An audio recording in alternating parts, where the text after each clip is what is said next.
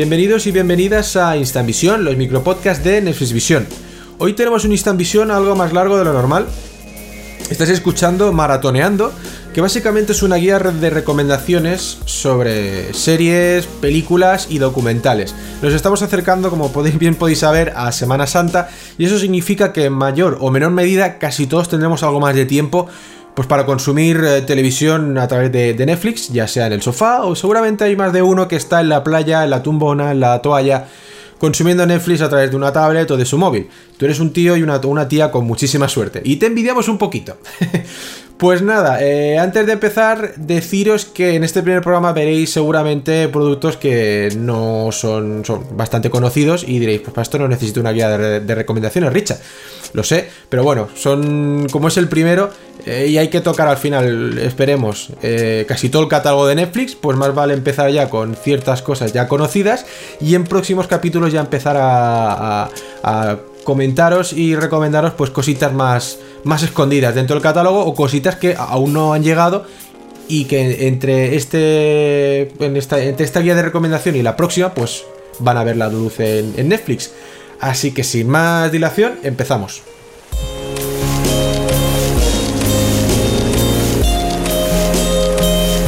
He dividido la guía en diferentes bloques temáticos. El primero es el de ciencia ficción.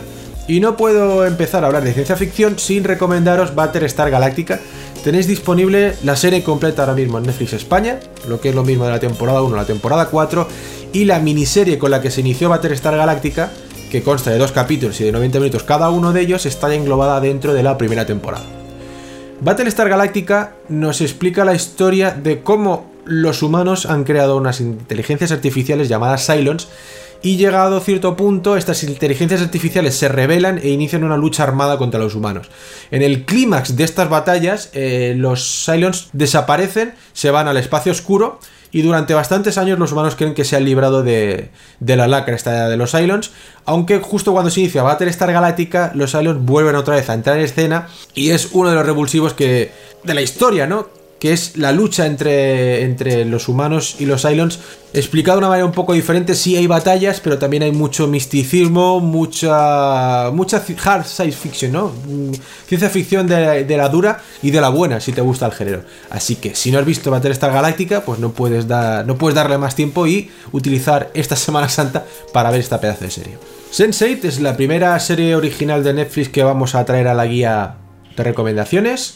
Tenéis disponible la primera temporada ahora mismo en Netflix, la segunda está en desarrollo y en principio tiene que estar ya disponible pues a lo largo de 2017.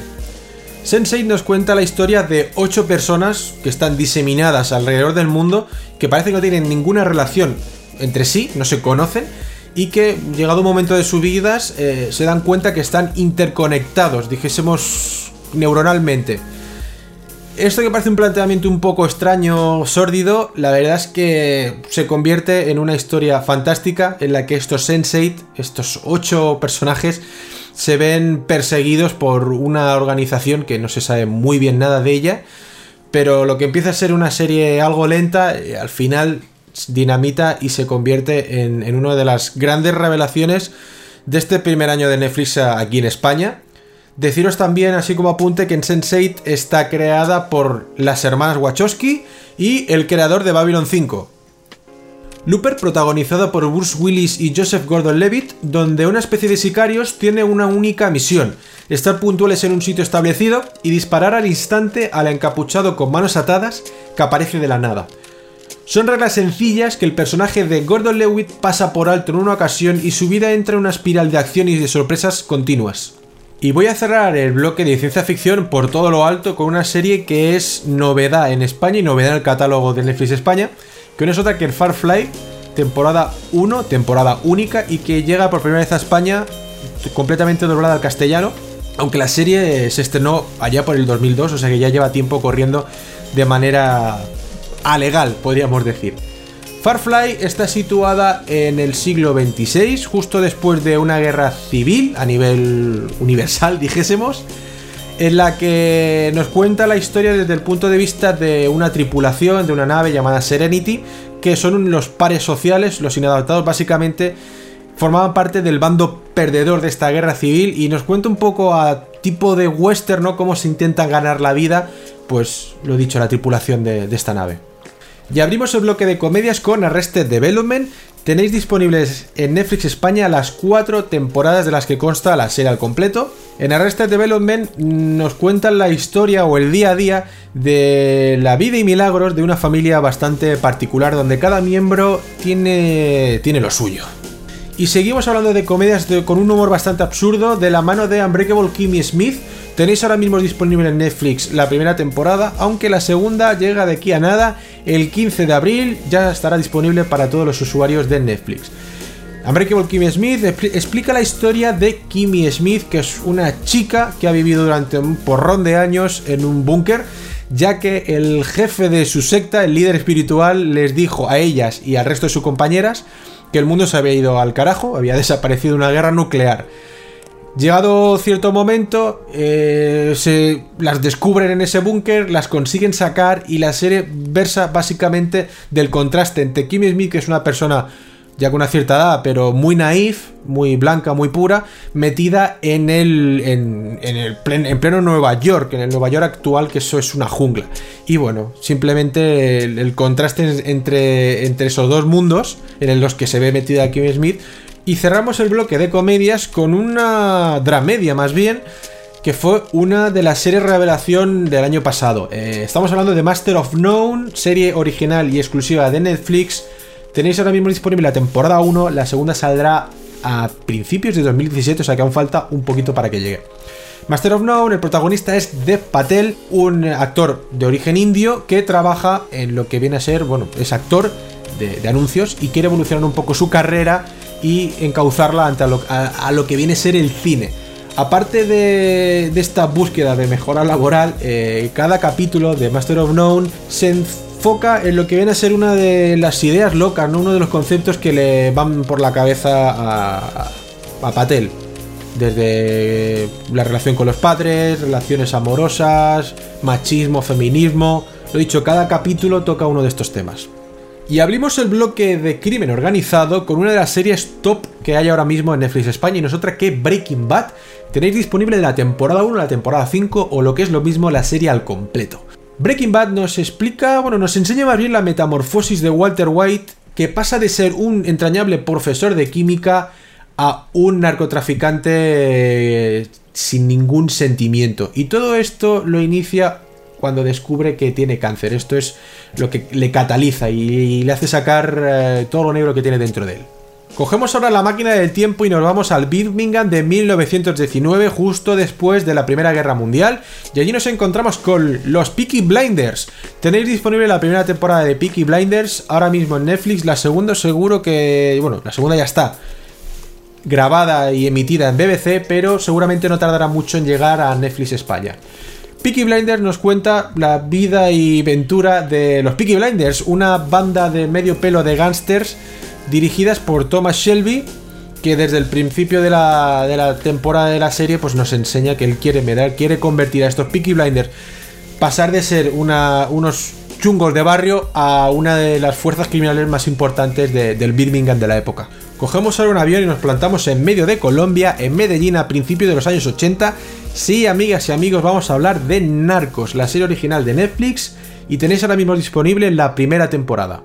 En esta temporada se cuenta desde los inicios hasta casi el momento cumbre de la vida de Pablo Escobar. Si no recuerdo mal, son 20 años en los que, bueno, pasa de ser un comerciante de extraperlo, ¿no? De importador del mercado negro, a ser el narco número 1 del mundo y el 7º hombre más rico del planeta. Y no podemos dejar de hablar de crimen organizado sin, como mínimo, comentar algo sobre la mafia. Y no podemos hablar de mafia sin hablar del Padrino, que justamente ha llegado hace nada al catálogo de Netflix España. Tenéis a día de hoy las 2 primeras películas disponibles y la tercera saldrá, si no me salen mal las cuentas, a mitad de Semana Santa. Así que ideal, fantástico que os pongáis con la trilogía. Si ya la habéis visto, bien, y si no la habéis visto, estáis tardando.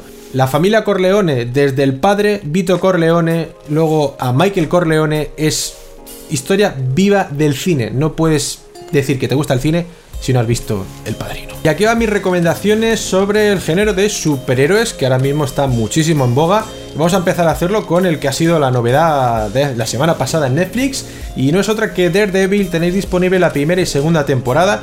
La segunda temporada es estreno de la semana pasada y he de decir que estoy completamente enganchado. Es más, cuando termine de grabar esto me voy corriendo, que me he dejado un capítulo a la mitad. Daredevil, el demonio de Hell's Kitchen, una serie que tiene todo lo que tiene que tener, no solo una serie de superhéroes, sino una serie de acción oscura, realismo, con sangre, fantástica. Para mí, la mejor serie que se ha hecho nunca sobre superhéroes, y esta segunda temporada es muchísimo mejor que la primera, y eso que la primera ya era tremenda. Vamos ahora con la segunda serie original de Netflix, entre la unión de Netflix y Marvel, que no es otra que Jessica Jones. Tenéis disponible ahora mismo la primera temporada, y si en Daredevil nos enseñan la creación del héroe, que pasa de Matt Murdock a Daredevil, Jessica Jones es al revés. La serie se inicia con una Jessica Jones totalmente apagada. En su momento intentó ejercer de superhéroe, de alias, pero las cosas le fueron mal por cierto encuentro con el malo malísimo, y es un contrapunto muy interesante, ¿no? De estas dos series que intentan tratar el mundo de los superhéroes, pero desde dos puntos diferentes. Pasamos ahora del universo Marvel al universo DC y vamos a hablar de Man of Steel, o lo que es igual el remake, el reboot de Superman. Ahora que justo en Semana Santa se va a estrenar la nueva película de DC, Batman vs Superman, pues así ya podéis conocer de dónde viene, ¿no?, el Superman que va a aparecer en esta película, que nosotros que es Henry Cavill. Y vamos a terminar esta guía de recomendaciones con los documentales. Importantes son los últimos, pero no los menos importantes. Y empezamos con Making a Murderer, temporada 1, porque es un documental pero seriado, o sea, en capítulos. Es original de Netflix y fue uno de los bombazos también del final del año pasado. Making a Murderer nos cuenta la historia, más bien la desgraciada historia de Stephen Avery, un hombre que fue condenado por una violación que no cometió, se pasó 15 años en la cárcel, y cuando parecía que consiguió salir con pruebas de ADN y que de verdad no era el violador, pocos meses después se ve involucrado en el asesinato de Teresa Halbach y vuelve otra vez a entrar en un juicio, pero ya por una cosa muchísimo más seria, que es el asesinato de una persona. Vamos ahora con un documental mucho más amigable, de cocina en este caso, que no es otro que Cooked, temporada 1, que consta de 4 capítulos, y cada uno de estos capítulos tiene como punto de partida uno de los elementos clásicos. Está el agua, el aire, el fuego y la tierra. En estos capítulos, lo he dicho, se inicia con uno de estos elementos y también relaciona lo que era la cultura tradicional gastronómica a la cocina a día de hoy. Y terminamos los documentales con uno de esos que te deja muy mal cuerpo una vez los ves, que remueven la conciencia, pero que son totalmente necesarios de ver. Y no es otro que Blackfish, que nos explica un poco la vida de las orcas que viven en cautividad. Las orcas son unos animales tremendamente inteligentes. En inglés se les llama a las orcas ballenas asesinas. Y no es porque sean malas ni crueles, sino es que son tremendamente inteligentes. Y como cuando viven en cautividad se vuelven locos, ¿no? Es como cuando un hombre vive en una cárcel, ¿no?, que más o menos pierde la noción del tiempo y puede perder la cordura, pues las orcas lo mismo. Ya está aquí la lista de recomendaciones, pero estás escuchando Instantvision y no sé si lo sabes, pero nos gustan muchísimo los bonus, y aquí va el bonus de esta semana. Operación Telemark, la batalla del agua pesada, es una serie noruega de una única temporada que consta de 6 capítulos de 45 minutos. En esta serie se nos explica un hecho real en el que, está situado en plena guerra mundial, la Segunda Guerra Mundial, y los nazis quieren construir su propia bomba nuclear. Ya tienen información de que los americanos estaban fabricando la suya, que luego lanzarían sobre Nagasaki e Hiroshima, así que los americanos no querían ser menos y tener acceso a este tipo de armamento que podría significar su victoria total en esta guerra.